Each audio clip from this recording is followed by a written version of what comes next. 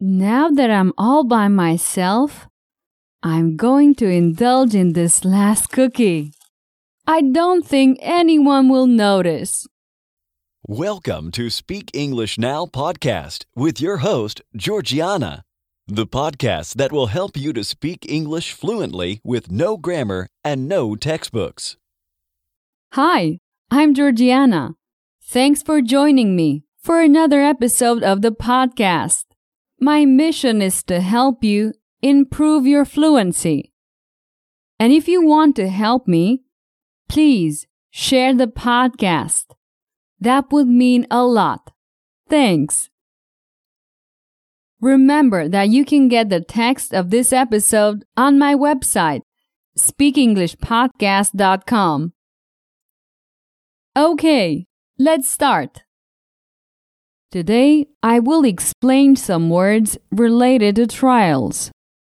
While I'm hoping you'll never have to use these words in real life, becoming familiar with this language will help you better grasp the subject and engage in conversation on the topic. Come on, let's start. Number 1. The accused or defendant. The person who is accused of breaking the law is called the accused or defendant. They have the right to tell the side of the story and present evidence to the judge. Example: the police arrested the defendant. He is accused of having eaten the last cookie in the box. Number 2. Courtroom.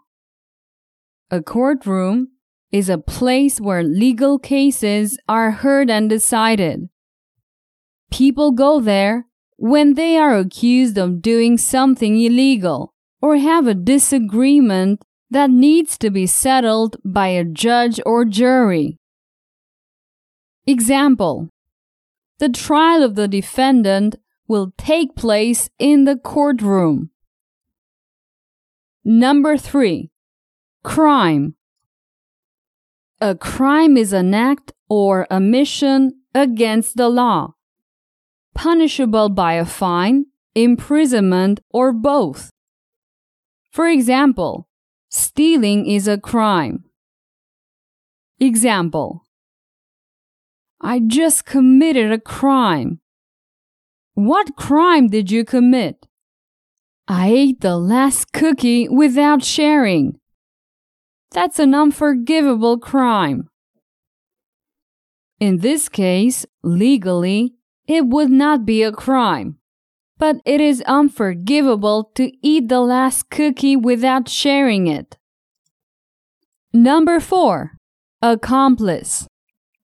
An accomplice is a person who helps another to commit a crime or offense. There could be more than one person helping with the crime. For example, I can't believe we did this. Me neither. But no one saw how we ate the cookie. Now we are accomplices. Number 5. Lawyer or attorney. What's the difference between a lawyer and an attorney? First of all, what is a lawyer? A lawyer is someone who has been educated in the law and has completed law school. They can provide legal advice, but cannot represent clients in court because they still need to pass the bar exam. So what's an attorney? An attorney has graduated from law school and passed the bar exam in their state of practice. Therefore, they can represent clients in court. Let me tell you a joke about lawyers. Good morning. How much do you charge for a quick consultation? $500 for 3 questions. Wow, isn't that a bit expensive? Yes, And what is your third question? Number 6. Presumption of innocence. This is important.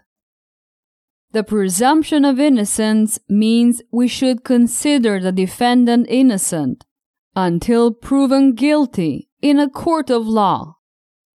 For example, the judge reminded the audience that the presumption of innocence must always be maintained.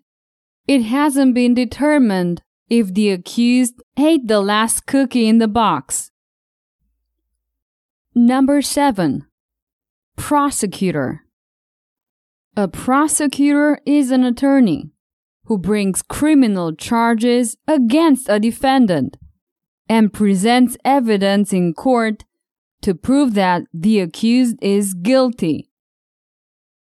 For example, according to the prosecutor, the defendant ate the last cookie in the box, so the prosecutor presented evidence about it. Number 8. Evidence. Evidence is any information, document, testimony, observation, etc. presented to prove something is true. Example: the prosecutor put the evidence of the crime on the table. The empty box of cookies. Okay, it is useful to learn some basic terms related to a trial. And next week, we will continue to learn new vocabulary. Now let's practice with a point of view lesson. I will tell you the same story twice. The second time, I will change the verb tense. So make sure to focus on the changes. You can find these techniques fully implemented in my premium courses. Check out speakenglishpodcast.com/courses. Okay, let's start. Ben had been accused of committing a crime. He was accused of eating the last cookie in the box without sharing it with the others. Ben, the defendant, hired an attorney to represent him in court. The attorney explained that he was entitled to the presumption of innocence and would work hard to defend his innocence. Ben's attorney made a brilliant defense on the day of the trial, and it looked like he would be found not guilty. But then, the prosecutor revealed a surprise. It turned out that Ben had an accomplice, his dog, who had eaten the last cookie while Ben was in the restroom. Everyone in the courtroom laughed at the evidence presented by the prosecutor. Ben was relieved that he was not the only one accused, but at the same time, a little angry at his dog. The judge declared Ben and his dog innocent and gave them permission to go home. In the end, everyone left happy and learned the importance of sharing cookies. Okay, now you will hear the same story from the dog's point of view in the present tense. I'm sitting in the courtroom, tail wagging nervously, as Ben is accused of committing the crime of eating the last cookie in the box without sharing it with the others. He hires an attorney to defend him in the courtroom, and the attorney explains that he is entitled to the presumption of innocence. The attorney makes a brilliant defense on the day of the trial, so I'm relieved. But then, the prosecutor reveals a surprise. it turns out that Ben has an accomplice. It was me.